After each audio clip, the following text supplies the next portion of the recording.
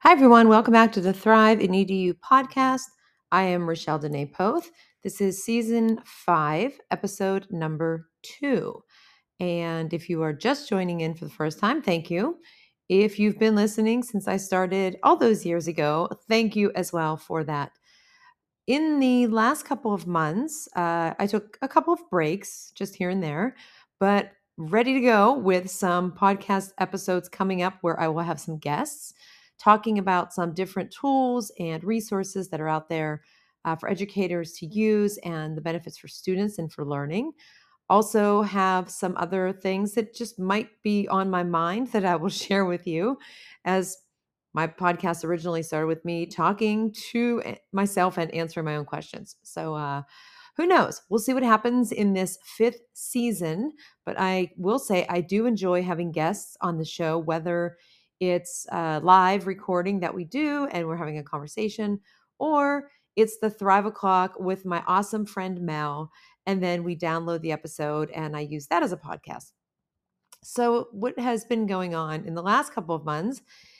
Things have been busy, very busy with some conferences and some travel and taking some courses in statistics, which is very challenging for me. It's basically what kept me out of pursuing my doctorate in instructional technology right after the master's years ago because it was just really, really tough. So I've been pretty busy this summer taking a couple of courses, and I feel the struggle with learning, but pushing through. So that has been a big part of my summer, the learning, both on my own and then also going to conferences. I went to INEDCO, which is a great conference in Breckenridge in Colorado in June. ISTE, of course, is a favorite every year. Can't wait till the end of June when it happens. This year it was in Philadelphia, which marks my 3rd visit to Philly for the ISTE conference. And it was fantastic, as usual, to see everybody, to learn. Just that whole experience is amazing, especially if you are just meeting somebody in person for the first time. So I had that one. I traveled to Nashville with a friend, Bonnie, and then went to the Upstate Technology Conference held in Greenville, South Carolina, for a day. And that was a really, really cool event. If you get a chance to go to that one, I recommend it. I could only attend for one day this year, but just all of the energy, the excitement, everybody that got a chance to speak to, the sessions that I joined in, it was just an awesome place to learn. So, my first time attending, and I hope to attend again in the future. So, you might be wondering, what is this episode about? Well, one, just a recap of what has been going on. Two, to talk a little bit about reflection and tying that into artificial intelligence. I can't believe how much time has passed. The summer is zipping by. And then thinking about how long ago I started to do some research with regards to artificial intelligence, diving into teaching about it in my classroom, thinking back to the first presentation that I did at a conference. Super nervous about it because I had never done a presentation to educators about AI, but I was just speaking about my own experience, how I got started, what my perception was of where we see AI in our everyday lives, what I think of when somebody says AI or artificial intelligence, and then just started to find experiences to create for my students. What were some resources, websites, activities that they could do? And so, like I said, I've been speaking about it, teaching about it, learning about it, and bringing it to my classroom for over 5 years now. And the first, I guess, diving into it was when I wrote a blog for Getting Smart in January of 2018. And back then, I thought about things like Terminator and the movie I, Robot and Alexa, just for a couple. And at every single conference since that very first one in the spring of 2018, up until most recently at the Upstate Tech Conference that I was at recently, I use a survey, or if it's a small group, I'll ask in the room, what do people think of? And up until probably February of this year, the most common answers were the ones that I had given before: Terminator, iRobot, Alexa, and those things. But now more often it's ChatGPT. And so things have shifted, especially this year since the end of November, beginning of December, when ChatGPT became available and everybody dove into giving it a try. Or there was a lot of concern for what does this mean for educators? And I took it above that. It's what does this mean for the world and the world? I mean, the work, uh, types of jobs that people are interested in, the jobs they have now, different capabilities and tasks that ChatGPT or other generative AI in this case can actually take care of and help to facilitate. So, what I did was I reached out to some different educators and some of my students to find out what they thought about the changes that they saw happening and experienced in their own lives, whether in or out of school, especially when it comes to emerging technologies like AI and ChatGPT, which is a form of that, of course. There will always be concerns. We hopefully will continue to have conversations and be excited about the potential that some of these tools and things can, bring into our classroom. Like, how can it enhance learning? What can it help us to do faster so we have more time to spend with our students? And another thing I should say before I give you some of these reflections is I had the opportunity to introduce actually, and interview Kevin Roose, who is a New York Times columnist. He has written 3 books. He's a best-selling author. He has a podcast, and he speaks and writes and presents and keynotes on AI, preparing for the future, the world of work, and the crossover between a lot of different areas, of which technology and education are 2 of those. So I had a chance to sit down with him for about 20 minutes on the closing main stage at the ISTE conference this year, and it was really a great conversation. I had questions for him, ones that I came up with, ones that I kind of evolved just based on conversations with other educators and from reading his book and listening to his podcast as well. But even after that, it gave me some more things to think about for my own classroom, my own experiences, and to do some predicting for the future. So, anyway, back to my original thought for today's episode. It was on reflecting. And so I reached out and asked a few friends on Twitter and other educators that I know, and also some students, what they thought. And so a friend of mine, Nicole Biscotti, uh, is thinking, things about ChatGPT. And again, if you've never listened to my podcast, it's not scripted. It is off the cuff. It is just me talking. But just thinking back to her responses, she noticed how much it has really exploded with everybody trying to figure it out at the same time, sharing ideas, diving into the ChatGPT, worrying about whether or not students are going to be using it to cheat. Is it plagiarism? Are schools going to ban it? And I agree with her, and I've said this from the beginning, is that there is always going to be a way to take a shortcut.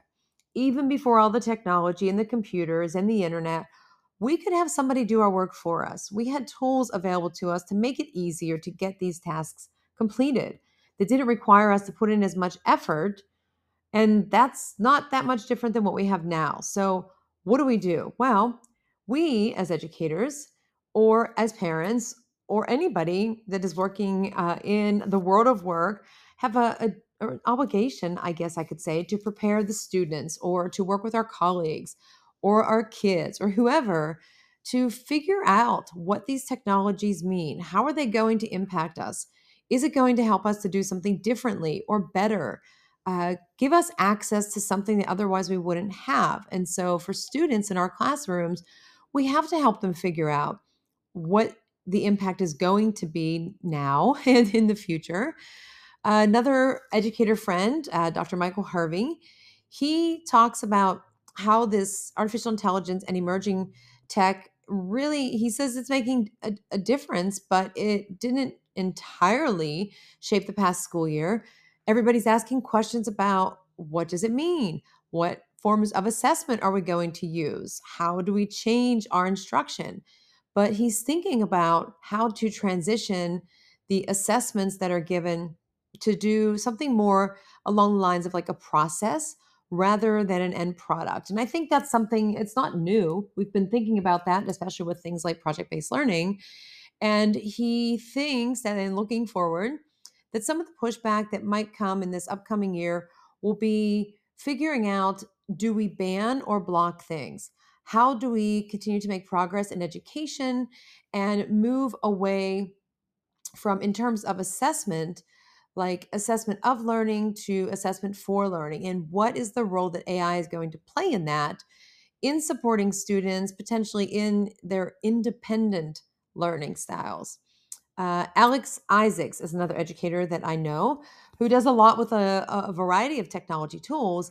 And he sees emerging tech as a way that teachers can leverage some of those tools that are out there and the ones that will show up shortly, I'm sure, that it can help them to gain some extra time. And things like lesson planning, there are tools out there that help you design a lesson plan, give you objectives, come up with entrance and exit tickets, be able to give students feedback in real time, analyze the data from students and be able to give feedback to them faster, look at student performance and have insights into any trends that are happening in their classrooms.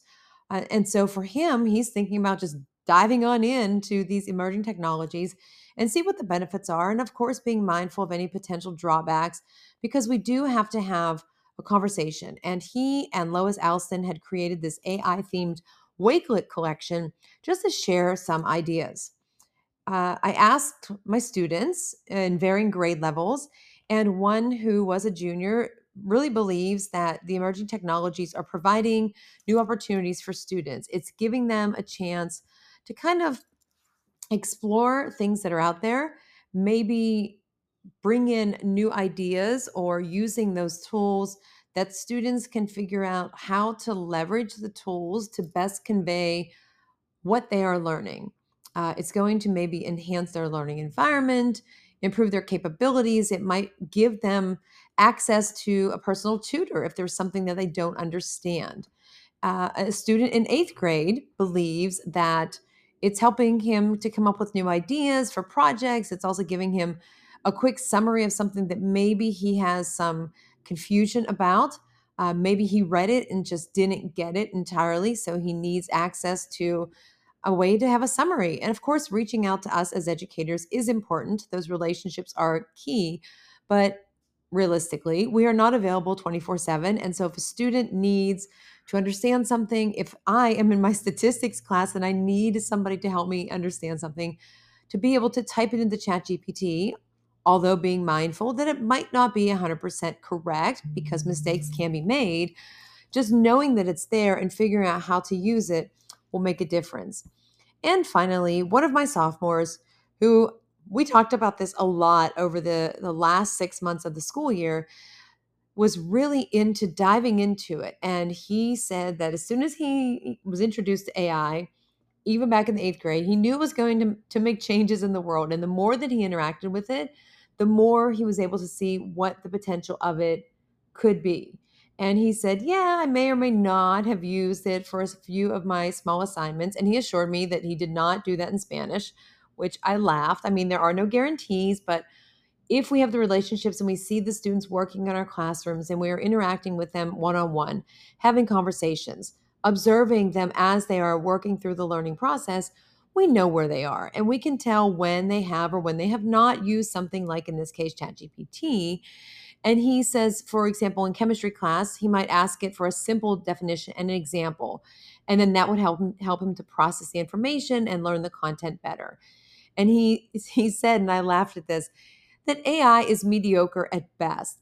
He said, but whenever we use it in collaboration as humans, that together we can do amazing things. And he says, for the future, hopefully, he said, that school will look through the ways that AI can impact students and teachers and see what it is capable of and not try to limit it completely or prevent it from being used by students and or teachers. And so I thought that I would share with those of you listening that, it's been around for a long time. AI is not something new, although it feels like it's something new. But it's not. And for me, for 5.5 years, doing presentations virtually, in person, at conferences, in my classroom, writing about it, and of course, on my podcast, you can go back and listen to prior episodes. I've been very open about the fact that I really did just dive in. And I'm not an expert, but I love learning and I love testing out all of the tools that are out there to see what the benefits are. And so if you are looking for somebody to come into your school to work with teachers in your school, to work with the PLC, to coach you one on one about some of the tools and opportunities that are out there through emerging technologies, AI, of course, generative AI, or maybe just chat GPT and prompt engineering, any of those things. I am available for that. I teach full time, I consult full time, and I'm always looking for opportunities to work with more teachers because if I can make it easier for you to get started in your classroom, that is exactly what I want to do. And so, if you need somebody to work with your school, with your teachers, or you know somebody who is looking for somebody like me to come and work with their school, please reach out to me. I'm available via Twitter, Instagram, Threads, RDENE915. You can send me an email, just add the gmail.com to that. You can check out my blog, which is the www.rdene915.com. Connect with me on LinkedIn. I am here to help. And again, always looking to work with teachers in any type of setting. I can come to your school, we can connect virtually. But the best advice I can give is think back to the last school year. Did you work with ChatGPT? Did you have students who were using it? And did you have conversations about it? And if you haven't started with AI because you think, I'm just a Spanish teacher, I'm just an elementary teacher, get rid of the word just because you can dive in. You don't have to be an expert. I wasn't. And just be willing to learn and grow with your students. And that's all I've got for you today in this episode. The next episode, I will have a guest, so stay tuned. And if you haven't joined the Thrive in EDU community, please do. If you haven't subscribed to my blog or the podcast, please do that as well. And as always, I thank you for listening. I'll catch you the next time.